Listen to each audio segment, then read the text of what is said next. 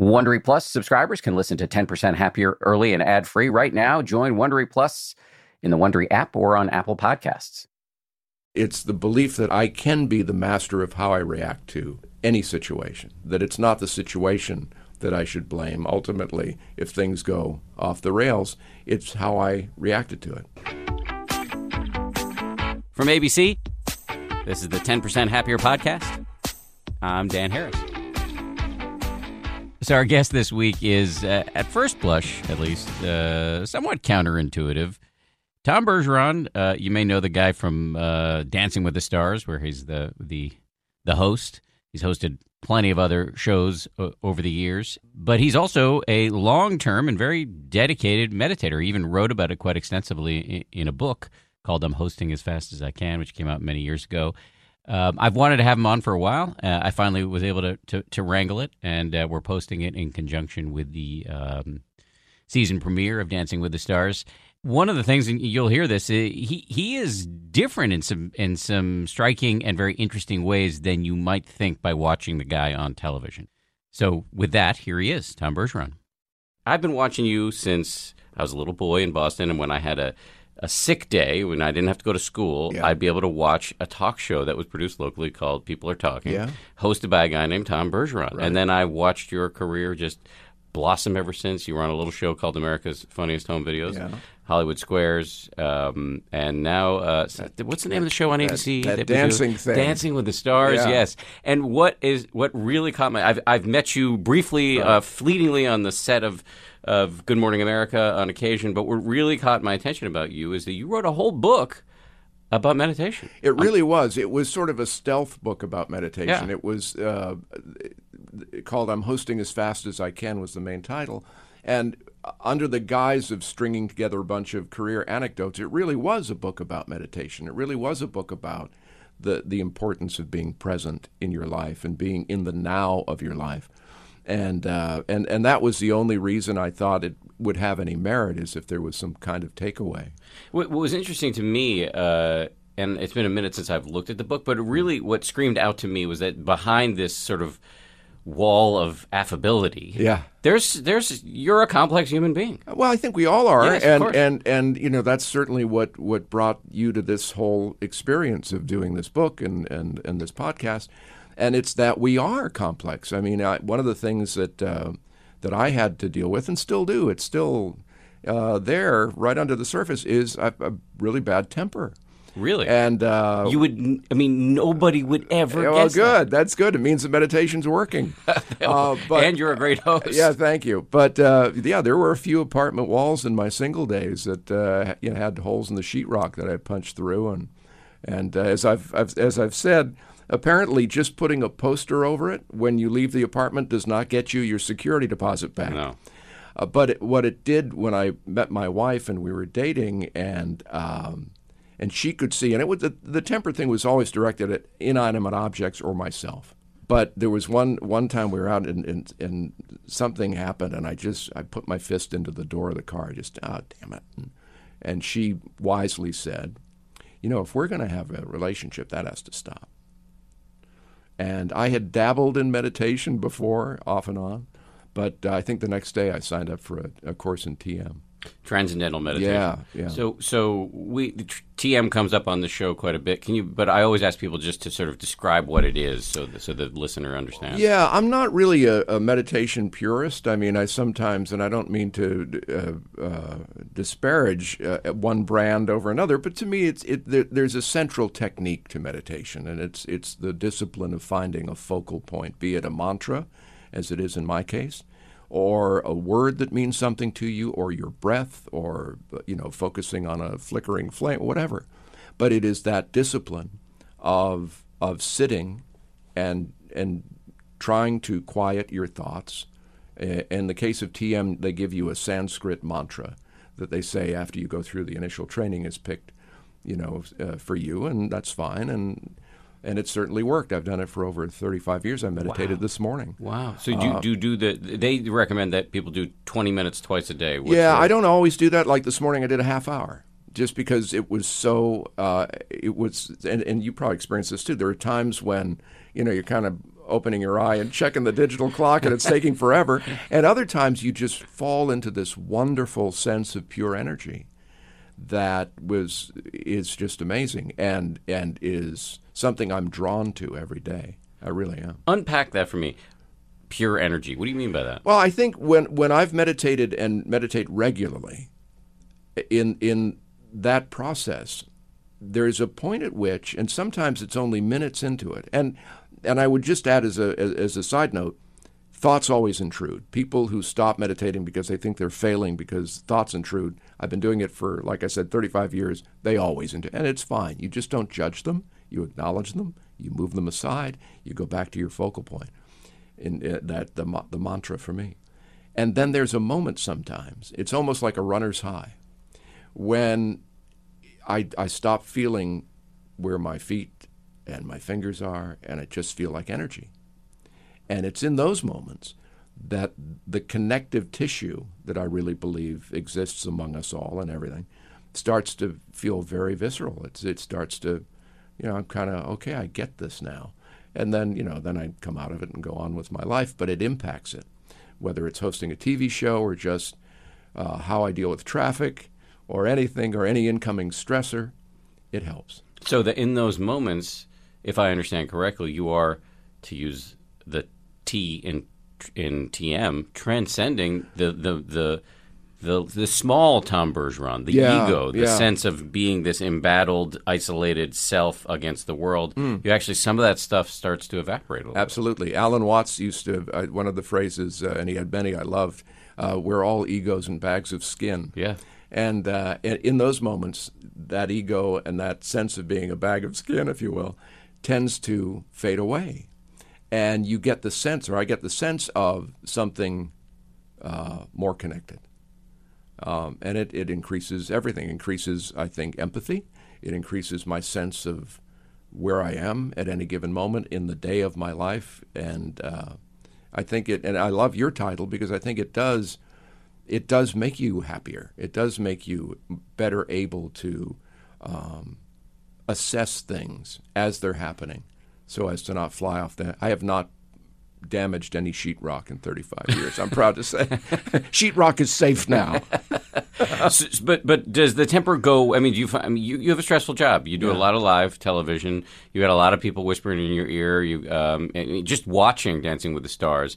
It would be hard for people to know this if they haven't tried to host something. But I've done a certain amount of hosting, like a tiny fraction of what you've done. But to see how masterfully you manage all of these moving parts, and it's all live, and there's so many different people, the judges and the contestants, and the audience, and your co-host. I would imagine at times that there's a certain amount of stress that still, after 35 years, might seep through. But correct me if I'm wrong. Paradoxically, those 2 hours are the most relaxed I am all day. I've said before, it's like I have bedroom slippers on, and I'm doing this, and I love it, and I'm aware and listening, and I'm like going to pile metaphors on. It's like kid on Christmas morning. Something's going to happen. I'm going to unwrap something. I'm going to be aware of something. It's all about the excitement of being present, to have all those moving parts. And where I have a harder time isn't just real life. Where sometimes I'm more apt to feel annoyed at normal stuff, but in an environment like that, a 3-ring circus like that, completely relaxed. That's so interesting. So do you think that meditation has helped you in your natural milieu of hosting? Absolutely. Live? Oh yeah, no question. Between the dress rehearsal that we do on a Monday and the live show, we go live to the East Coast at 5 o'clock Pacific time, I meditate in my dressing room. And the staff knows now, if we knock and he doesn't answer, he's probably, if he's not at craft services, he's meditating. And I'll do that for, whatever I can. Sometimes I can eke out only 10 minutes, sometimes a full 20, but it helps. Yeah. And so I would love to know more. Now I'm asking this question completely selfishly because I, too, do a certain amount of live hosting. Right. Can you walk me through it, like how it's useful in those moments? Because I feel you never show you never show any stress when I see you hosting Dancing with the Stars, but I feel a little stressed because I'm projecting myself into your shoes and your bedroom slippers, as it were, and I'm thinking, well, how does he manage all of this? So, can you give me a sense of how 35 years of meditation might show up for you in those times? I think the key thing is the first word that comes to mind to answer that question is trust. I trust that because of the practice, because of the investment of time and mental energy into being present, that I'm going to be aware of, or I'm going to somehow know how to roll with whatever happens, be it, somebody passing out, as happened a few years ago, or a judge going a little crazy, or just an awkward moment that needs to be finessed to move us forward in the show so we don't get caught, that the wheels don't spin in this awkward. So I trust that. I really go out knowing. As a matter of fact, one of our former executive producers, Rob Wade, one time there was a power failure at CBS Television City where we do the show. We lease studio space from them. And there was a power failure, and we'd only have certain lights, and I was thrilled.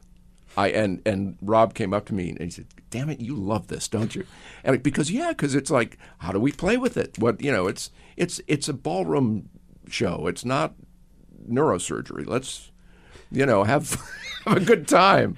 It's so interesting to me you use the word trust, because just, again, speaking from my limited experience, when I say limited experience, I mean not only limited experience in hosting, but also in meditating, because I've only been doing it for 8 years, and I've only been doing hosting truly in a way that would overlap with the type of hosting you've done in the past 7 years on Good Morning America on the weekends, where I was kind of thrust in this position where before that I was a traditional news anchor, just reading off of a teleprompter. It was just me, and then I had to make this transition to being in a 3-ring kind of news circus in the mornings.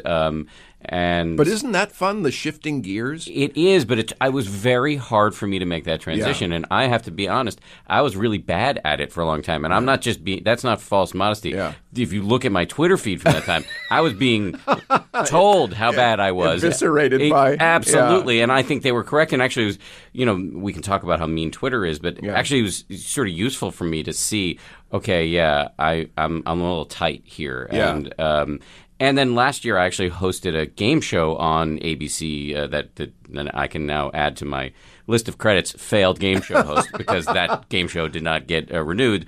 But the word trust has come up over and over for me, because in recent years, I've become more and more comfortable, and so I found myself saying funny things occasionally, or things that people laugh at, right? Yeah. And I don't know where it comes from, and I get nervous that I'm not going to be able to do it again. I walk into the show the next day, and I'm like, well, everybody said I was funny yesterday, but am I going to be able to be funny today? I don't know, because I can't plan the jokes, and in fact, when I do plan a joke, it always fails. For me too. So trust is a real thing, and I actually think meditation has helped me just kind of get out of my own way, stop planning the next move, stop just spinning, and just be open to whatever's happening, and trust that actually some thought or idea or wisecrack or whatever will come. It doesn't always come, but if I trust it, it's more likely to. The couple things came to mind as you were saying that. One was an evening, years ago, I would do a one-man show, and there was an improv section in that, and I would take from one member of the audience, just yell a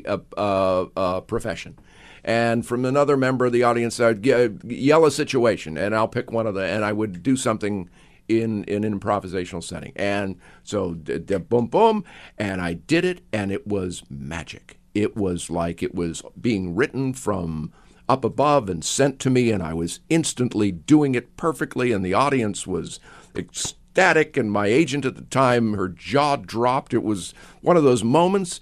And then I made the fatal mistake as the applause was ebbing. In my mind, I went, I'm really good.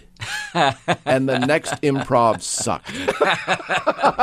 The moment I got my ego in it, instead of enjoying this communal sharing of energy that had just happened, instead of making it about, wow, this experience that we just had was cool, let's see if we can have another one, it was, I really am amazing. And then, You know, I've had that happen Yeah. over and over again. yeah, too. yeah. But to me, anytime I've tried to, and as a matter of fact, in the first season of Dancing with the Stars, which was only 6 weeks in the summer of 2005, there was a lot of written stuff. And I'm very good friends with the guy who wrote it, and we've worked together for years. But ultimately, I said, and I wrote about this in that book, this doesn't feel right. I'm hosting a live show. Things are happening in the moment, and I've got a scripted line. However good that might be, it's no longer germane to what just happened. So I've got to, again, trust, and the producers thankfully ultimately agreed with me, that I'll respond appropriately. And it might be funny sometimes, it might be sympathetic sometimes, it might be dogmatic, but it'll be appropriate to the moment, and you can't script that. You just can't. So trust became very important in how we as a team on Dancing with the Stars allowed me to do the hosting the way I thought it should be done.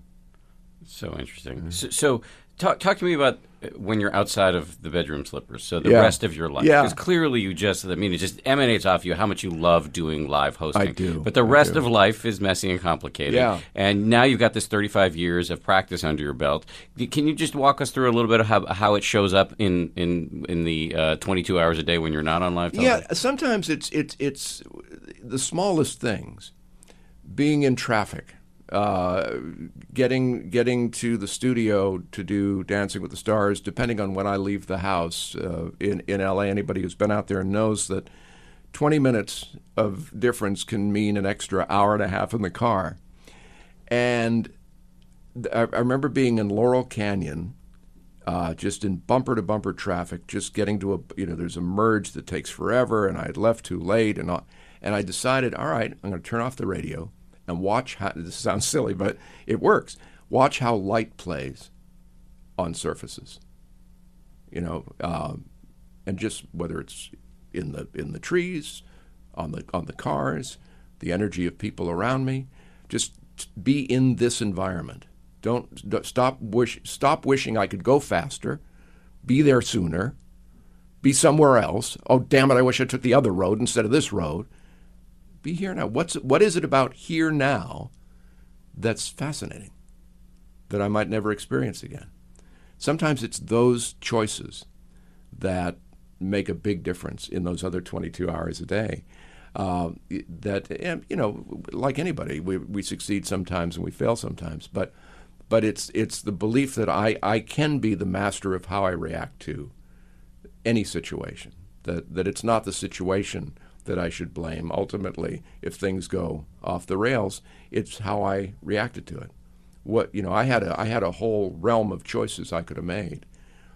Being in traffic, I could be leaning on the horn, or I could be watching light play on a tree and make sure I don't ram the car in front of me. But that's a better choice, I think. So Absolutely. You reframed the whole experience. Yeah, exactly. And you're actually living your actual life as opposed to thinking about what you're missing right now, Right. the other routes you could have taken, et cetera, et cetera. Walking over here today, because in L.A. nobody walks. No, you might see a pedestrian, and it's you want to put them in a zoo because they're look, we found a pedestrian. But here, it was I left the hotel and I was a little early, so I sat with the last part of my coffee and I love Manhattan for people watching. And just watching the different energy, the different rhythms, the different types of people, the diversity here that's so electric. And it was great. I was just completely immersed in the pleasure of watching this parade of humanity going by. I mean, you are sort of a walking advertisement for the compounding benefits of meditation practice. Because for so many people, I'm only 8 years into this. There are days where I'm like, why am I doing this? Mm-hmm. Is this, especially after one of those sits where you are eyeing the clock and you're like, when is this going? But if you keep at it, there's a teacher who uses the phrase time and nature. In other words, I'm going to invoke again the word trust. If you just trust that the process of meditation works and let time and nature do its work, yes, right. that over time it can show up with pretty big benefits. Yeah. It's again, I use that building the mental muscle. idea. I'm a bit of a gym rat, so I know that if I keep going to the gym and I work out and I feel better, and I look better on camera next to those 20-somethings with 2% body fat and everything. So that's the same thing, really. It's investing in that and knowing that it pays dividends over time, and it pays dividends right away too. But yeah, there are definitely those days when it's like, really? Is it only 8 minutes already? Oh my God! I have to say, dude, you do look damn good. Thank you. How old are you? I'm 87 years old. No, I'm 62 actually. Wow. Yeah. Wow. Yeah. So you're an advertisement for spending time in the gym too. Well, thanks.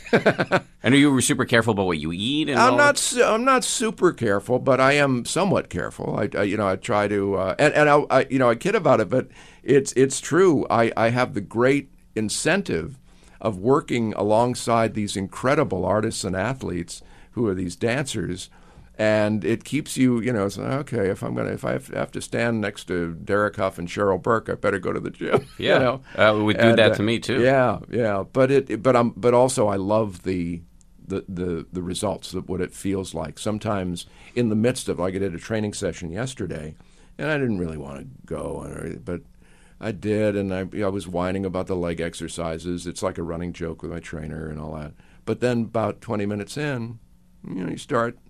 The blood's moving, and you're cracking a few jokes, and you're having fun, and it feels good, and that's very often what sitting is like for meditation. And then suddenly 5-6 minutes in, you feel that first insinuation of that electric connectivity, and it's like, oh, I'm so glad I did this. That's the more common reaction. This show is brought to you by BetterHelp. I got to tell you, I feel so much better when I talk about my anxiety instead of keeping it bottled up. There's an expression that I first heard from the great researcher and also Zen practitioner Robert Waldinger: never worry alone. Our temptation many times is to keep it bottled up, but the data really show that the people who do the best in life, who live the longest and are the happiest, have strong relationships with people with whom they can talk about whatever's going on in their lives. And for me, therapy is part of that. If you're thinking of starting therapy, you might give BetterHelp a try. It's entirely online, designed to be convenient, flexible, and suited to your schedule. Get it off your chest with BetterHelp. Visit BetterHelp.com/happier today to get 10% off your first month. That's BetterHelp, HELP.com/happier.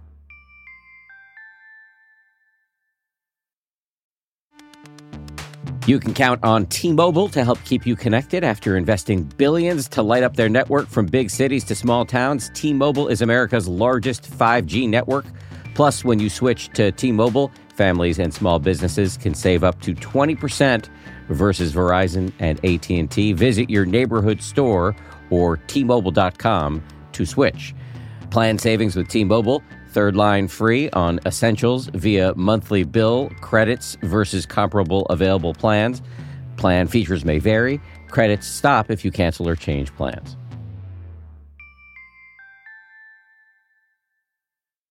It's so cool to sit here with somebody who you kind of think because I've just watched you for decades and realize how much more is there.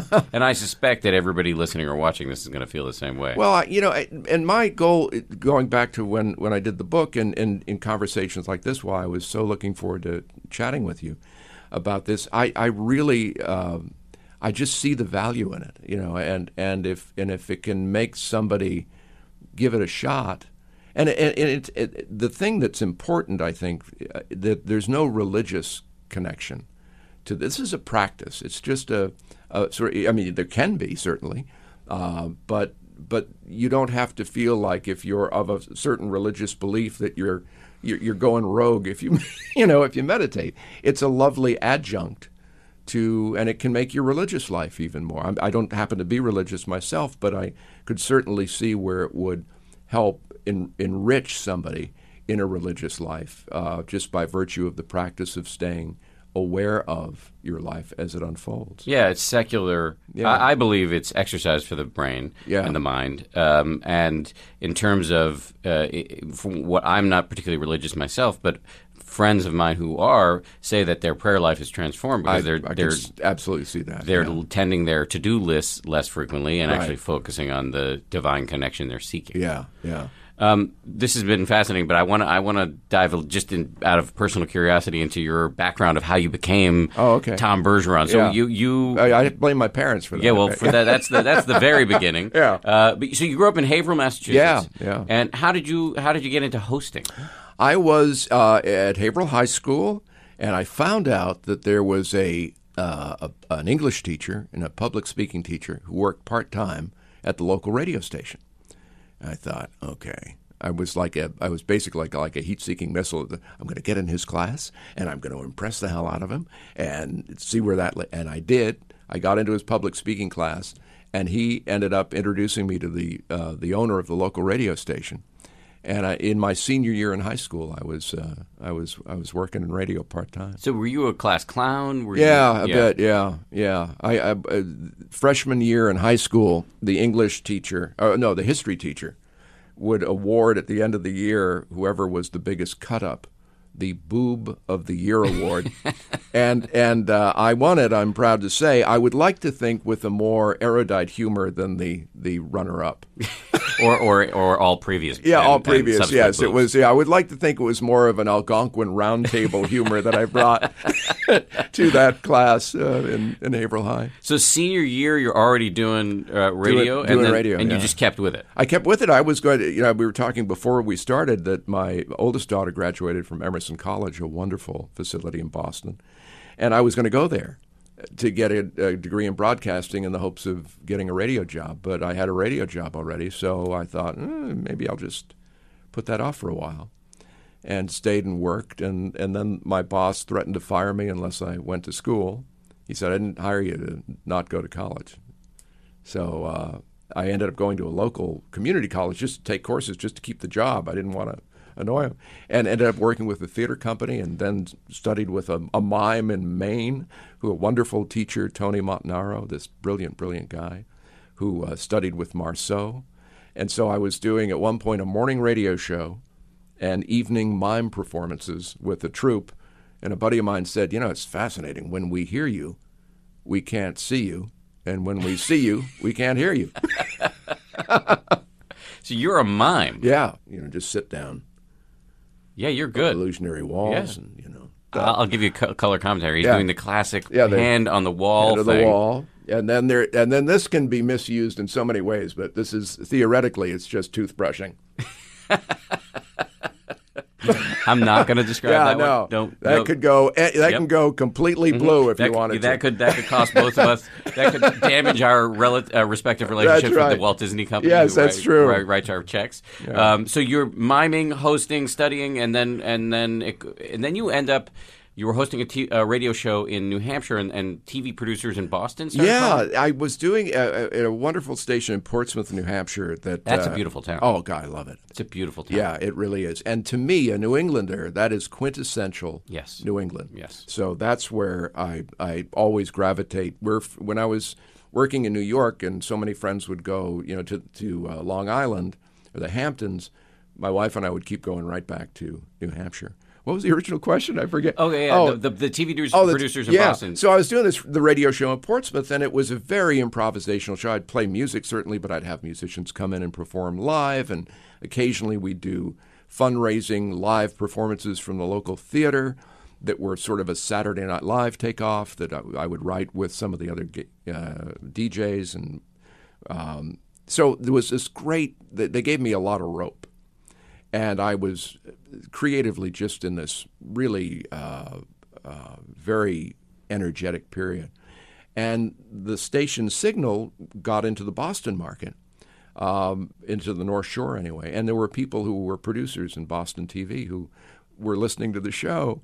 And out of the blue, I was getting these calls. You want to come down and audition for this show on Channel 5 and you want to come down and audition for this kid show on Channel 4 and so I did, and that kind of the TV thing happened by accident. So you were on People Are Talking, but did you also do the evening magazine? No, I'd fill in on that. I was prior to doing the People Are Talking show, I started at WBZ TV in Boston in '81. That was Channel 4, Channel and at 4. the time it was NBC. That's now right. It's CBS. Now it's CBS, yeah. And I was doing just, basically a weekly kid show that we would pre-tape. It was like Evening Magazine, but for kids. And maybe that's why I saw it. That Because in might be it. 1981, I was yeah, 10. Yeah, there you go. Super Kids, it was called. It was on the weekends. And so I got my foot in the door, and then I'd fill in on different things. It was a format called For Today. You would host daytime programming. You'd be on for 90 seconds and a minute here, 2 minutes there. Glenn Close was my guest on one of those. We promoted 2 movies in 53 seconds. And at the end, because it was live, and we get off the air, and she looked at me and she went, "What just happened?" But so that led to them saying, "Oh, the host of People Are Talking takes them. You want to fill in?" And then ultimately they offered me that job when they chose not to renew the other guy's contract. And so that all happened because of a radio show.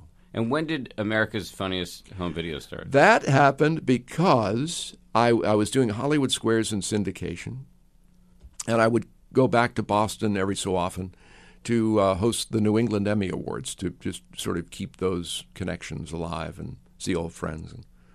And Vin DeBona, who's the creator of AFV, also from the Boston area, also had worked at WBZ, and was getting an award that night. And I was ad-libbing my way through the hosting. And his late mother, Jean, leaned over to him and said, "You should hire him."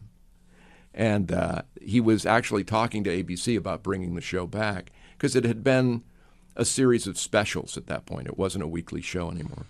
So he said, "Yeah, ABC." So at that award ceremony, I sat down. He goes, "Would you be interested in hosting AFV?"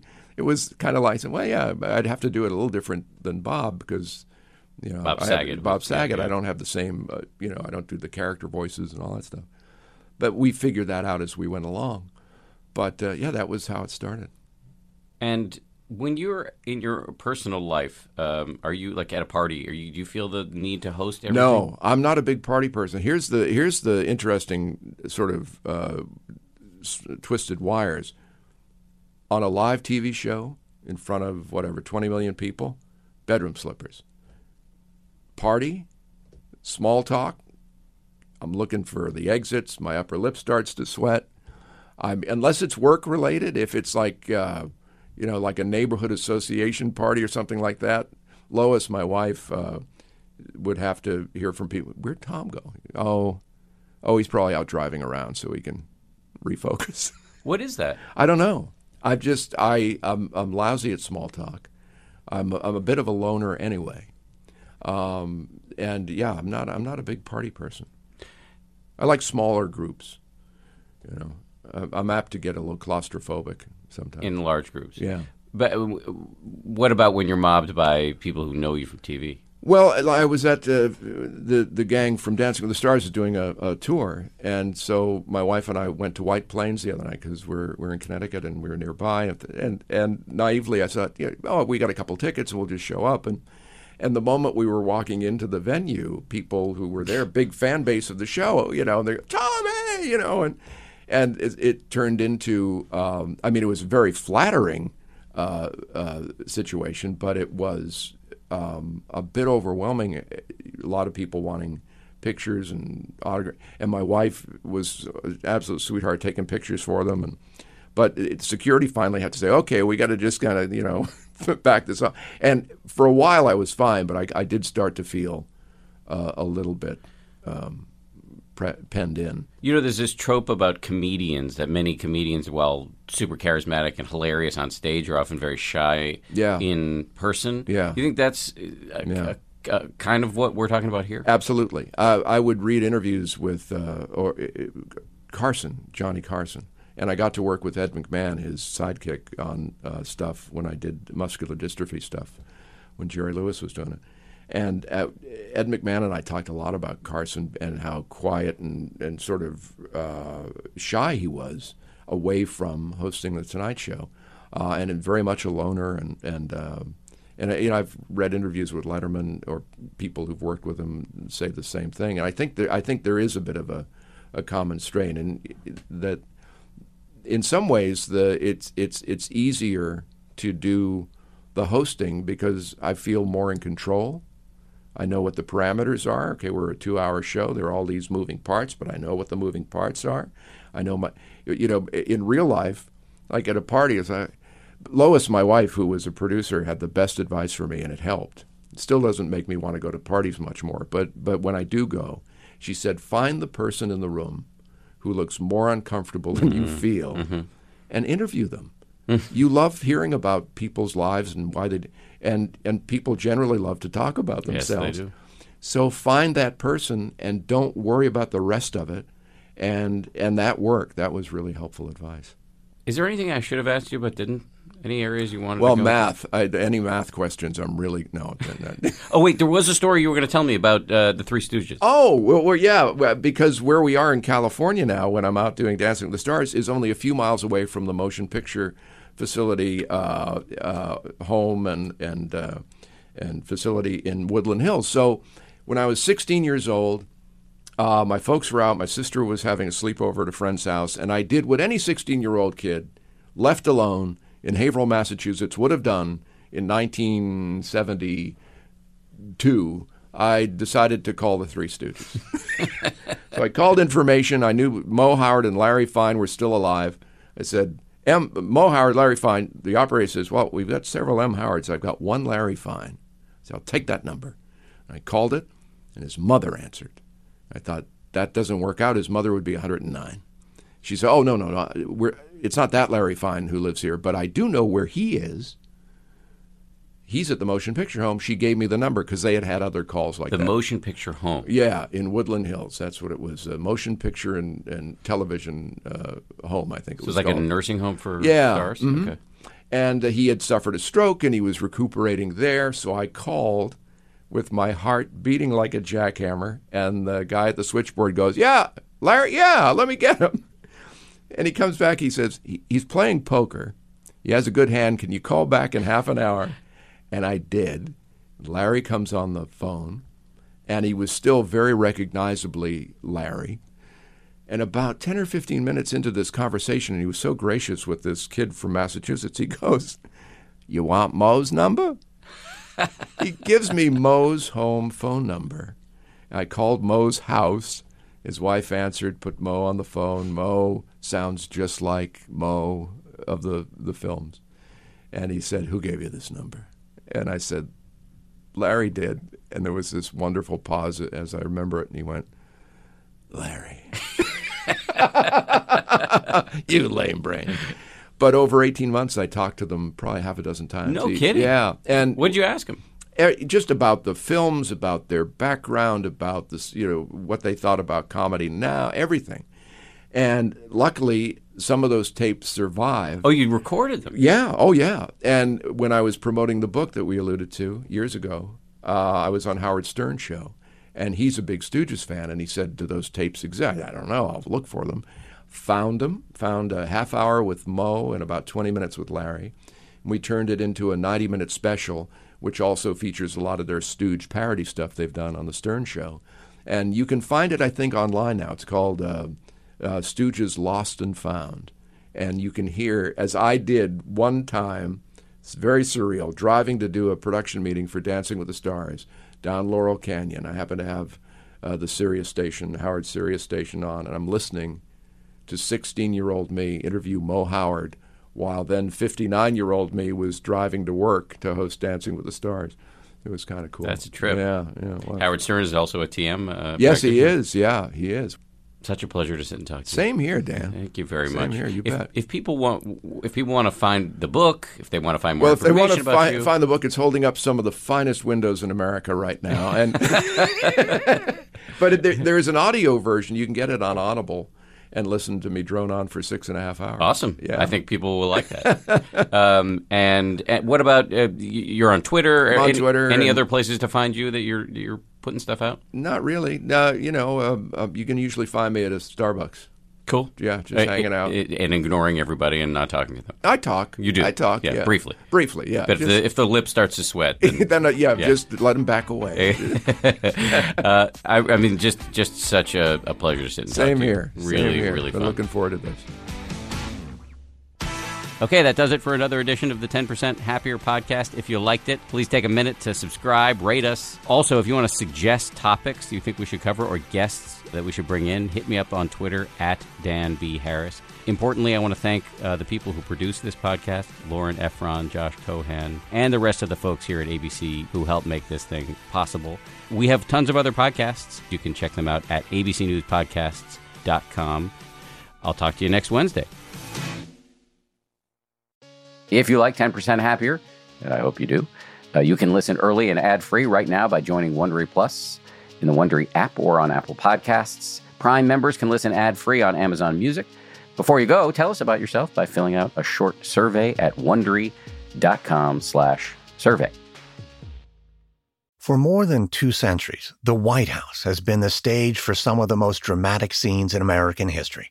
Inspired by the hit podcast American History Tellers, Wondery and William Morrow present the new book, The Hidden History of the White House. Each chapter will bring you inside the fierce power struggles, the world-altering decisions, and shocking scandals that have shaped our nation. You'll be there when the very foundations of the White House are laid in 1792, and you'll watch as the British burn it down in 1814. Then you'll hear the intimate conversations between FDR and Winston Churchill as they make plans to defeat Nazi forces in 1941.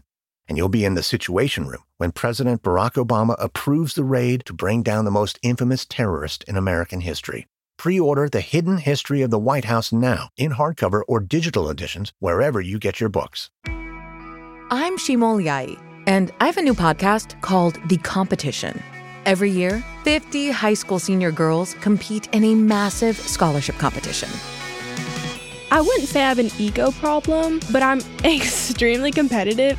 All of the competitors are used to being the best and the brightest, and they're all vying for a huge cash prize. This will probably be the most intense thing you've ever gone through in your life. I remember that feeling because I was one of them. I lost. But now I'm coming back as a judge and also a kind of teen girl anthropologist. Because if you want to understand what it's like to be a young woman in America today, the competition's not a bad place to start. Hopefully no one will die on stage tonight. From Pineapple Street Studios and Wondery, this is The Competition. Follow The Competition on the Wondery app or wherever you get your podcasts. You can listen to The Competition early and ad-free right now by joining Wondery Plus.